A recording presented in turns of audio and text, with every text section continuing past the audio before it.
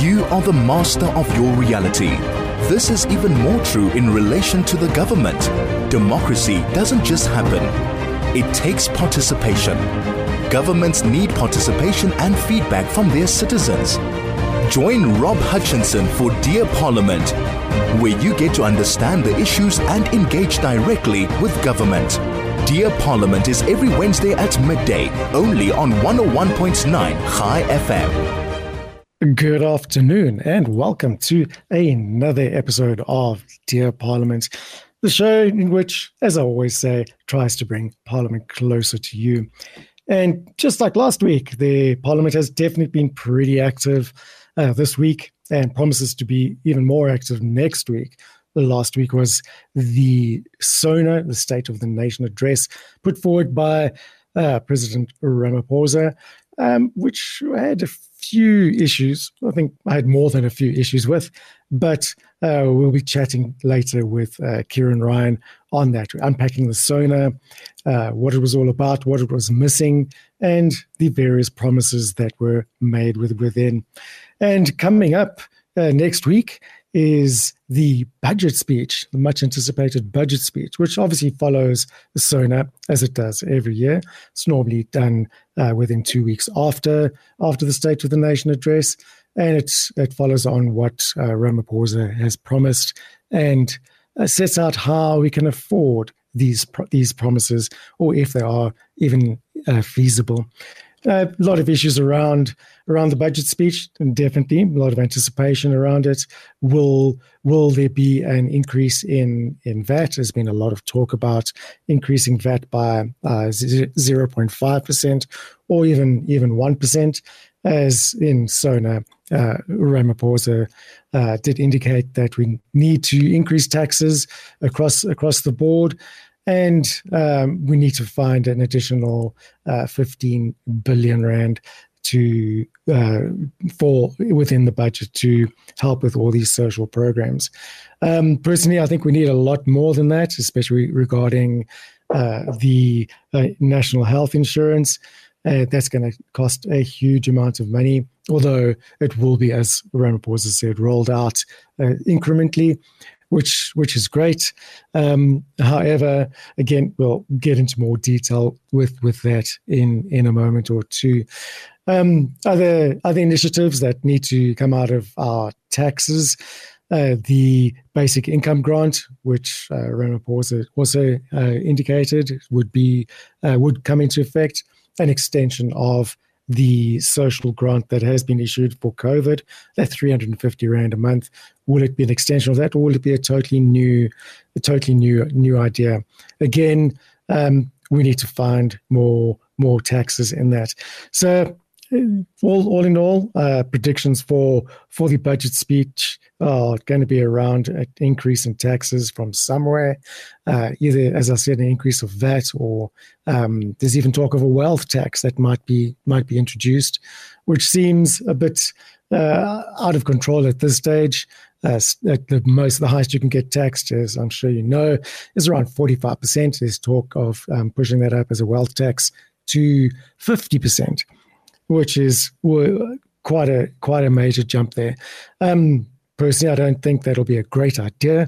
I think we are really overtaxed as middle class citizens, definitely overtaxed, and it'll just place an extra burden on it and probably not suit the government's needs of actually raising taxes, especially in the upper class, the top earners, the people that have an opportunity to leave the country and go somewhere else where there's fewer taxes. Also places a burden on businesses. Will there be an increase in business tax, corporate income tax, increases in excise tax on alcohol and tobacco? No doubt, there's always an increase. Every opportunity they push that up.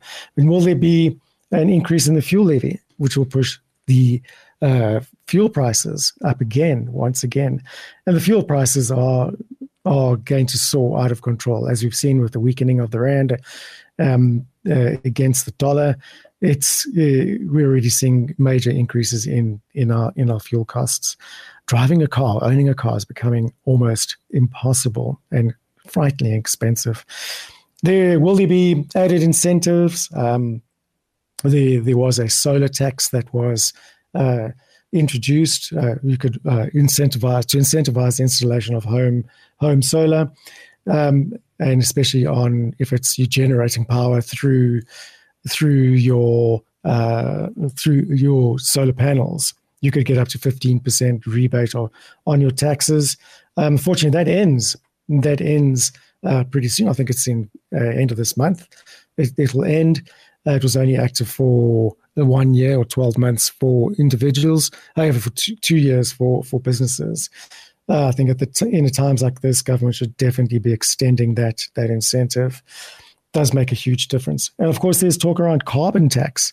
Carbon tax is a controversial issue, but it definitely is the way government is going, introducing it on pretty much everything. I rented a car the other day after traveling, got the invoice, and at the bottom was my carbon emissions, which will no doubt be used to judge my carbon tax or judge my limit in carbon budgets that have been previously mentioned. Whenever you take a flight, the same thing happens. When you fly, when you see the invoice, you'll see at the bottom there's how much CO2 you have emitted by just sitting in an aeroplane, and that goes towards your carbon budget. So a lot of talk coming up. There are a lot of other topics that we'll get into, and please stay tuned. But before you go anywhere, you are listening to Dear Parliament with Rob Hutchinson, because democracy doesn't just happen. Welcome back to the show. And just a reminder that if you've missed the intro, if you've missed a part of the show, if you've missed other shows, you can catch up with the podcast on the website. That's www.chaifm.com. That's www.chaifm.com. Just go there, click on the podcast link, and you can search for the Dear Parliament show and download previous episodes.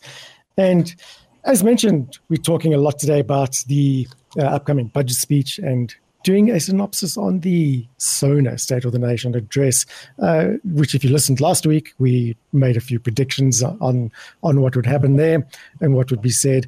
And joining me once again is journalist extraordinaire, Ciaran Ryan. Ciaran, how are you doing? I'm doing great, Rob, and you? Oh, fantastic. Cannot complain at all. It's been a great week, busy week. I've been working myself into the ground, but that's the way I enjoy it. I think it's lovely. It keeps me busy, keeps the mind busy, and stops me from doing things I shouldn't do.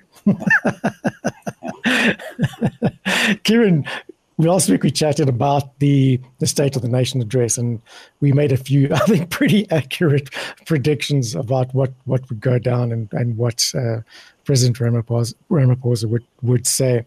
And yeah, I think should we maybe go through a few issues there and pull it apart and compare notes? Yeah, I mean, this was kind of predicted in his State of the Nation address that he wouldn't so much focus on more recent events, but he would go back and give a 30-year sort of highlight reel of the ANC's performance, which, of course, is very flattering because if you go back 30 years, particularly in the first 15 years of the ANC rule, there are a lot of things that they can crow about because the number of people with access to electricity is up above 90%. The number of people with housing is certainly I'm talking about formal housing, is up in the 80% mark. Probably closer to 88%. The number of people with access to clean water, all of those kind of things. And, I think he stepped in it in a few places. He started to tell the story through the eyes of a child who was born after 1994, and the child was called Tinswalo, who was living in a house provided by the state, enjoying free healthcare, schooling, paying no fees, while the family had access to clean water and electricity for the first time. The parents draw on Social Security. and so on and so forth. So the message this sent is that, we are looking after you, and it's all free. There's nothing that you have to pay for, which I think is entirely the wrong message if you are trying to correct what is broken with South Africa. What's broken fundamentally, I think, with South Africa, and you read this from the responses to it, is that there's no growth. The reason that there's no growth is because many reasons, but primarily because of Eskom load shedding. Nobody's going to invest in factories that are energy hungry. And Transnet, because you've got this port congestion and you've got rail freight congestion as well. So, we had this commodities boom over the last few years with coal and iron ore and all of these other minerals that we produce in abundance here. Could not ship it in sufficient quantities to the ports because of these freight rail problems. Yeah. Then what Ramaphosa did was he went into the discussion about corruption, and he said, we're determined to end corruption. And there was a lot of jeering from the opposition, of course, and cheering from the ANC people in the parliament. As usual, yeah. And he was saying that more than 200 people are now under prosecution for state capture, and they've recovered 14 billion in assets, which have been frozen by the Asset Forfeiture Unit, which falls under the National Prosecuting Authority. And then 8.6 billion rand in corrupt proceeds have been returned to the state. He also mentioned legislation is currently before Parliament to establish what he calls the Investigating Directorate as a permanent entity with full investigating powers. Now, that's a fairly interesting development. My understanding of it, and I'm maybe a little bit off kilter here, but this Investigating Directorate is kind of a proactive rather than a reactive body. It will investigate things before they're alerted of a crime. So, complaints are laid with the police after a crime has been committed, and then you start chasing them down. So if you have an investigating directorate, as you have in the United States and in Europe as well, for example, where you have these bodies that will investigate crimes that are potentially going to be committed before they are committed. So, that's a fairly good thing. But then he says this, we will not stop until all stolen money has been recovered. We will not stop until corruption is history. And I think he's going to absolutely regret that he said that, because, he's sitting in the room. There are people sitting in the parliament I'm talking about. There are people there that should probably be investigated or charged or definitely because of their corruption. Yeah, if you look at his cabinet, there are so many people in his cabinet that were implicated in the Zonda report and the Zonda Commission. So why are they still there? Why haven't they been suspended? Why are they still able to perform their duties and still have access to the same resources that they did? And it's been a while now. We haven't seen any action on those people. So you're correct. There should be more action there. Yeah. And then, of course, in his speech, he coddled all of the key constituencies, from, workers to women, the youth, the disabled, the marginalized. Everybody got something. There's goodies for everybody. So it was a picture of, country, nothing but blue skies ahead. Companies are investing, the farmers are planting, Black South Africans are increasing their ownership of businesses and farmland. And more people had jobs, he said, now than before COVID. Which I think is correct on, but you've also had a lot more people entering the unemployment ranks during that period of time. Yeah. So that's a little bit of cherry picking of stats there. Then, he turned to the electricity crisis and what they're doing there. They've come up with these tax incentives and financial support. They're expecting to bring 2,500 megawatts of solar and wind power to the grid. And more than 3 times this amount, he said, was currently in procurement or construction. And to make the system more competitive and sustainable, the electricity system I'm talking about, he said 14,000 kilometers of new transmission lines will be built to accommodate renewable energy over the coming years. Now, just pause there for a second, because the actual rate of transmission grid extension over the years is 400 kilometers per year. That's over the last decade. So if we are looking at doing 14,000, which is multiples higher than what we've been doing up to date. Where is this money going to come from? And this all ties back to the boring old subject of money, because, government is coming with a 256 billion rand bailout for Eskom, but that's not specifically, that's for current maintenance. It's not for new growth, new expansion of infrastructure. So it's unclear. Then, I think we're going to get a little bit more clarity on the budget next week, where the finance minister is probably going to outline how some of these very ambitious projects are going to be funded. There has been talk about using more developmental finance money. Now, this is money like World Bank money or African Development Bank money, which generally comes over a long period of time, 30 years at low interest rates, like 3% low interest rates. And but you're kind of locked into a little bit of a debt trap, potentially a debt trap, where you see the liability side of South Africa's balance sheet beginning to rise, even though the interest rates are low. And all it requires is a situation that happened in Zimbabwe or some of these other African countries that just defaulted. Ghana, for example, is another one. On their external debt. And then your interest rates shoot up through the roof, your inflation goes through the roof, and your cost of living goes up. So you can see that this is not a happy picture the way that Ramaphosa explained it. And okay, I mean, he had some good stats there in terms of access to healthcare, and it is true. If you go back over 30 years and you look at the ANC's record, there has been a lot more leveling out in terms of access to services and so on. Now, I wrote this up for MoneyWeb last week, and had I done that, I got a response, a fairly sharp response from the Africa Transformation Movement, the ATM. Interesting. Yeah. And I said, well, who are these guys? I had to go and look them up. But anyway, they did send me some interesting stats here. They said, if you focus on the last 5 years only, from 2019, and you measure his performance, and I did find this quite interesting. Unemployment is gone from 2019, it was 29%, it's now up at 32%. Youth unemployment was 43% 5 years ago, now 58%. That's huge. The dollar-rand exchange rate has gone from 14.44 in 2019 to 18.65 against the dollar. 5 years. And in fact, if you go back just a little bit longer, 5-6 years, the value of the rand-dollar exchange rate is halved. Yeah.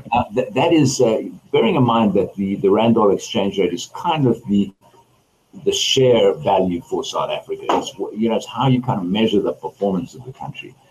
And where you have a halving over a period of 6 or 7 years in the exchange rate, then you've got a problem on your hands. Yeah, that is. It's been a major problem with the exchange rate. I mean, it absolutely affects everything, unless of course you have offshore investments or are trading in currency. Then it's wonderful.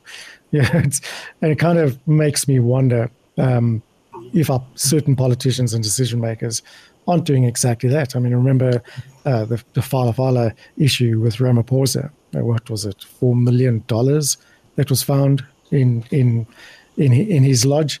So obviously somebody's earning a lot of money through international currency, and there was also rumors of rand manipulation, which weren't really fully uncovered. I think there should be a lot more investigation into that kind of thing. Well, yeah, just on the rand manipulation thing, I did sit on there because this was the subject of a very large court case involving, I think it was 27 or 29 banks and the Competition Commission that eventually went to the Competition Tribunal. So I sat in on several days of argument, both sides, with the banks saying what the Competition Commission was trying to prove was that there was a single overarching conspiracy. That's the term that they used. In other words, that you had all of these people collaborating. How they did it was they had these chat rooms on Bloomberg and Reuters, which was used by traders around the world, not just in South Africa. In fact, most of the banks are foreign banks. The rand, they love it because it's so volatile. You can move it quite easily. And the accusation was, and based on some of these chats, which were presented as evidence before the competition court, was there was definitely something going on here, and you've even had some of the banks like Standard Chartered, admitting and paying a fine, admitting liability, and yet the case has recently been thrown out by the Competition Tribunal, which I find a little bit strange. That's probably not the end of it. I think the Competition Commission is going to have another go at this. Whether they argued it, it's a difficult case to argue when you've got so many respondents and you've got the best lawyers in the country. My God, you should have, the senior counsel, all these sorts, standing up, with their outrage that their client would be in, having the indignity of standing before the court and having to explain themselves. But I think to manipulate the rand, the thing that really moves the rand is interest rates. Primarily, and where you have a large differential between South African interest rates, our repo rate, for example, is 8.25 versus about 4.5% overseas. You get this thing called the carry trade. So what people do is they borrow money in Japan or United States, where it's at the low rate of 4%, and invest it in South Africa at 8%. They call that the carry trade. So you get these huge flows of money into South Africa. But what has happened recently is that South Africa is seen as too high risk because we are on the grey list by the Financial Action Task Force. So the mandates of many of these banks don't allow them to invest in South Africa. Anyway, that is kind of where that rand manipulation thing is. And just before we close off, I don't know if we're going to a break here or not, but I just wanted to mention one thing. The food basket price. Between 2019 and 2024. This is a basket of goods that is measured by Stats SA to calculate inflation. That's gone up from 3,065 Rand for the same basket. That's 2019, a little bit more than 3,000. Today, you're paying about 5,300. That's a huge increase in cost. And this is the lived experience of most South Africans when they go shopping. The thing about inflation is it's such a death by 1,000 cuts. You see these small incremental increases in prices, but it's only when you really stand back and you compare them over a long period of time do you see how damaging all of this is to the country. Absolutely is. Don't you want to just repeat those figures again? The previous food basket price and the current? In 2019, the food basket price was 3,065. This is for the average household. 3,065. Yeah. Today it is 5,300. That's a tremendous increase in food, and I think we've seen that. I think everyone can attest to that fact that food has drastically gone up, more so than anything else. And then government comes out and states these sort of reasonable and low inflation rates. And the general public looks and goes, how can that possibly be? Yeah. We've seen major increases everywhere. What are they actually measuring the increases by? Or what are they using to do it? And as you said, it is that food basket price. Have they changed the items within that basket, or is it still the same as it was? I haven't looked at it recently, but I did look at it in years past. And yes, they do change it.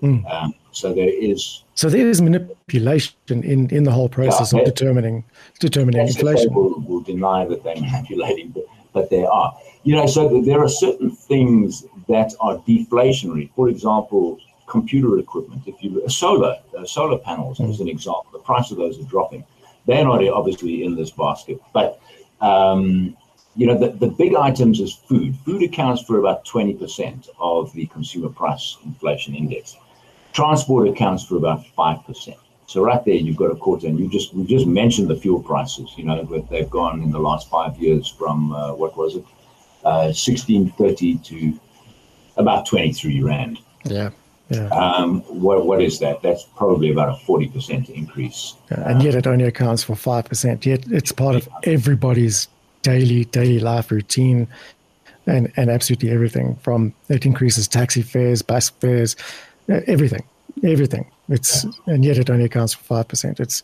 It's definitely a tailored and well manipulated reflection of inflation. Yeah.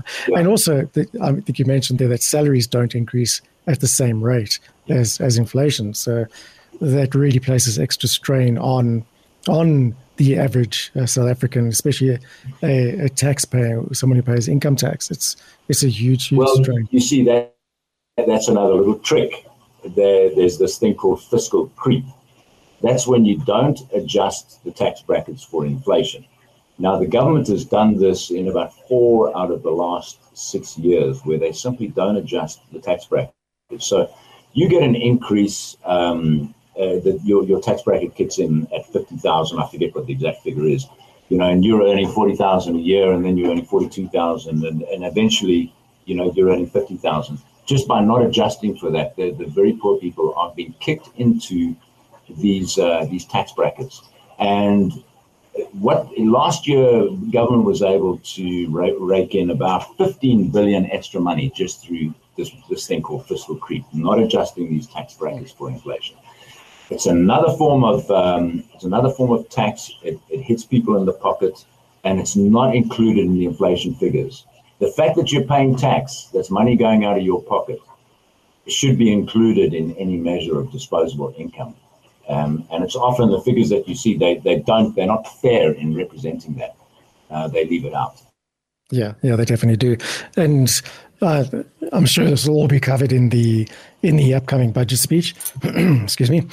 And I've had a look at a couple of analyst reports and predictions, some from accounting firms and auditing firms, and there's definitely some concern about an increase in VAT and VAT, which oddly enough I think is a good move. Increase in VAT will bring in a huge amount of revenue, pretty much what the government needs. And again, everyone pays tax. You don't get people who can avoid tax and dodge tax. Everyone pays. Even the criminals will contribute towards an increase in VAT. I think it's a way to go. But at the same time, then we need to provide relief somewhere else in income taxes. But once again, there are predictions of a wealth tax coming in, which I think is totally counterproductive. I think you and I have chatted about you mentioned, I think it's the Laffer curve that will happen if you introduce wealth tax, and that'll just decrease government's revenue altogether. People will simply find ways to avoid paying tax. But let's take a quick break, Ciaran, and then we'll delve more into the budget speech here. But you are listening to Dear Parliament with Rob Hutchinson, because democracy doesn't just happen. And welcome back. And as usual, chatting to Ciaran Ryan about some important issues. If you missed the show, again, go to the website and catch up with the podcasts or the beginning of this show. If you want to send us a message, please do. Send it to 34519 and we'll take your questions, or if you've got a question or even a suggestion on what to chat about. Ciaran, we were chatting about the upcoming budget and what's planned there with possible increases in taxes and VAT and so on. What are your thoughts on what may come up in the budget? I don't see that there's any room for tax increases in this budget, primarily because we're in an election year. They would do that after the election, and we discussed that, I think, in some depth last week, where we talked about what is the possibility of the ANC retaining control. I think it's quite likely, probably in coalition with somebody. A number of different scenarios is very much up in the air, and it very much depends on how the different parties campaign over the next few months. But the bottom line is that we're looking at growth this year of about 1%. That's what the IMF says we're likely to grow this year. China is growing at 4.5%, 5%. Even the United States is growing something like 3%, 3.5%. So we are trapped in this low growth scenario here for the reasons primarily got to do with Transnet and Eskom. If these are the two bottlenecks to faster growth. So what has the government been doing to overcome this problem is that they have been borrowing over the years, and our debt to GDP, which is a key ratio that they look at, that's up it's about 75%, and it's probably going to go to 80%. Now, the recommended level for an emerging market economy like South Africa is 60%. We're well above that. We're shooting the lights out in the wrong way. I don't see much opportunity here for tax increases. You mentioned the wealth tax. That would be perhaps it would be opportunistic, and it would be cynical to do it, because these are the people who really are funding the South African economy, or the South African budget, to then hammer them with a wealth tax. Yes. A lot of people are sitting on the fence and say, I've had it, I'm out of here, I'm going to Mauritius, or I'm going to Cyprus, or I'm out. And you already get a sense of that.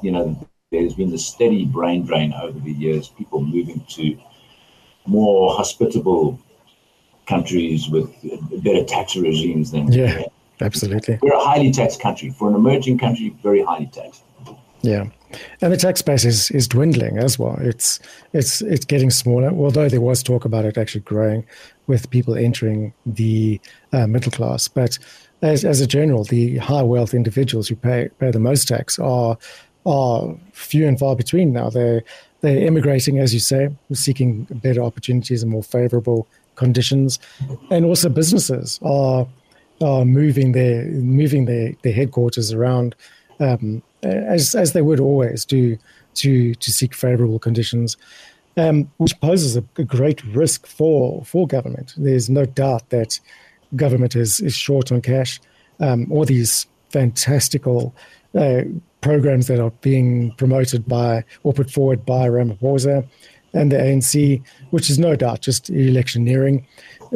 There's just no way that we can currently implement them without making serious sacrifices elsewhere. And also, you mentioned the energy issue in South Africa. As you say, to build transmission lines is huge. It's huge. Is that going to come from more loans granted to Eskom, or is it going to come from an increase in tariffs, which again places more strain on the economy? I think the budget speech is going to be more of the same promises, maybe introduce new measures, but certainly they're going to have to get really creative here. And I wonder if they shouldn't rather be focusing on creating investment opportunities in South Africa. There seems to be a lack of that due to crazy legislation, like stronger BEE requirements. We've seen the likes of Starlink, Elon Musk, refusing to come into South Africa simply because of the BEE requirements. And he's right. Why should he invest in South Africa when he has to give away so much of his business to what will no doubt be an elite crowd of people and not go towards the people it's supposed to? It's. I think a lot of companies are reassessing that situation. We should be encouraging investment by relaxing those kind of regulations and pushing things away from these preferential procurement issues. And if you look at situations where we have a new bill that, I think I mentioned it to you as well, that public procurement bill, there's a lot of contentious issues around that. It's been going around for ages, and they've introduced a new section now, Chapter 4, which wasn't even put out for public comment, and that's all focuses around preferential procurement. That's a big problem as well. We can't keep doing this if we want South Africa to grow.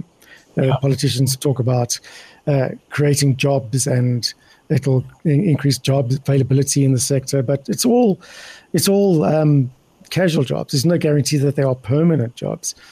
And besides, government simply cannot create jobs. What government should be focusing on is creating people who can create jobs for others. upskilling people, creating or lessening the stringent regulations around doing business, in making it easier for companies and individuals to actually create a working force and perhaps opportunities for other people, focusing on education and so on. Government is definitely on the wrong path here. They seem to be focused still on the revolutionary ideas rather than proper governance and managing a country. South Africa could have been right near first world countries, but it's just seems to have gone the other way. But let's chat more about that in a moment, Ciaran, because I once again have to remind you about the. Sorry, I'm getting my things muddled up there. I have to remind you about Norwood Hypermarket, which is inviting you all to join them for this Market Day weekend. Once again, there will be entertainment for the young and the old. There will be face painting, the clowns, magic shows, competitions, and unbelievable specials from this Thursday to Sunday, only at Norwood Hypermarket, bringing the fun back into shopping. You are listening to Dear Parliament with Rob Hutchinson, because democracy doesn't just happen. So, Ciaran, we were talking about public procurement and the issues that surround that, and that new public procurement bill. A lot of contentious issues there, as I mentioned, Ciaran. It's really, I think it's the wrong way to go. It was brought about to control public procurement. Obviously that's where most corruption happens, and it seems to be geared up and set up that it could actually promote more corruption, introducing a body within the Treasury that handles public procurement. But they seem to be loaded with an incredible amount of tasks and duties, which will just once again overload them and possibly bring in corruption again. And of course, then the preferential procurement, favoring certain individuals and groups of people. Price and productivity and service seems to be really low down on the list, and BEE is pushed right up to the top. It's definitely not the way to go. Yeah, I think one of the things that is just not coming through in terms of messaging from the government is growth. How are we going to get growth going? Because Correct. That is really the only way that we can create jobs. If we're going to grow at 1% a year or 1.5% or 1.7%, these are really low numbers. It's not going to get us out of the unemployment trap that we have in this country. We've got to be getting up to 5 to 6%. The last time we had that was when Trevor Manuel was the finance minister and Thabo Mbeki was the president, and that was back in the mid to late 2000s. Now you have this public procurement bill coming along, and it's going to replace a piece of regulation called the Preferential Procurement Policy Framework Act. Now, in terms of that act, and there are regulations which are attached to that, so these things are a bit of a moving feast. But in terms of that, any state project, any government or public funded project must give 30% of the contract value to the local community. Now, and we've spoken about this a couple of times in the past in the terms of, in the course of my research, I've come across these things which are they're just opportunities for corruption. Yeah. And I have a fear that this particular bill, the public procurement bill, is just going to entrench this. And, once legislation is passed and it's in place, it's very difficult to root it out and deracinate it, as they say, to get rid of the thing completely. I have no doubt it'll happen. But, if you look at Malaysia as an example of where my brother lives, they've had a sort of an affirmative action program going on there for decades and decades. So, indigenous people there get preferences in terms of contracts and so on. It's far less corrupt than South Africa because they do seem to have mastered it. But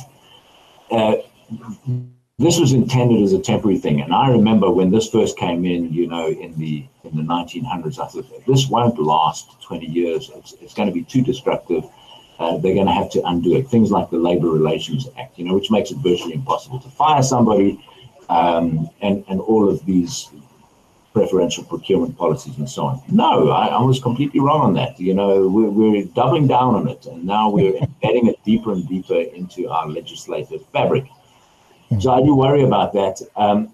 I guess if there's any compensation in this, that it does fall under National Treasury, which is one department in government I have a fair amount of respect for, because they deal with this every day, and they're having to try and keep a handle on this corruption and the spendthriftiness of the various different government departments. But they haven't been successful. As good as they are, as honest as they are, they haven't been successful. No, they haven't. And it is a sad state of affairs. That you got to wonder if it's not all just once again electioneering, which I think it possibly is. Ciaran, unfortunately, we've once again run out of time, but there's still so much we can talk about. So let's ask the listeners if they want us to catch up again at the same time next week and continue this conversation along with others. It'll be great to get feedback on the budget speech, unpack that, and I think that's your area of expertise. So same time next week if you're available. Yeah, and let's talk about the spy bill. I'm worried about that. Yeah, spy bill is a really contentious issue. And by the way, there's only one day left for the public to comment on that, and please do so at dearsouthafrica.co.za. Have your say. If you don't want government to monitor everything you do, monitor your conversations, your phone calls, your WhatsApps, even your internet browser history, go have your say. Go have your say right now. Ciaran, thank you so much for your time. And let's catch up next week. And listeners, we'll see you then soon. And remember to stay democratic, engaged, active, and responsible. Ciao for now.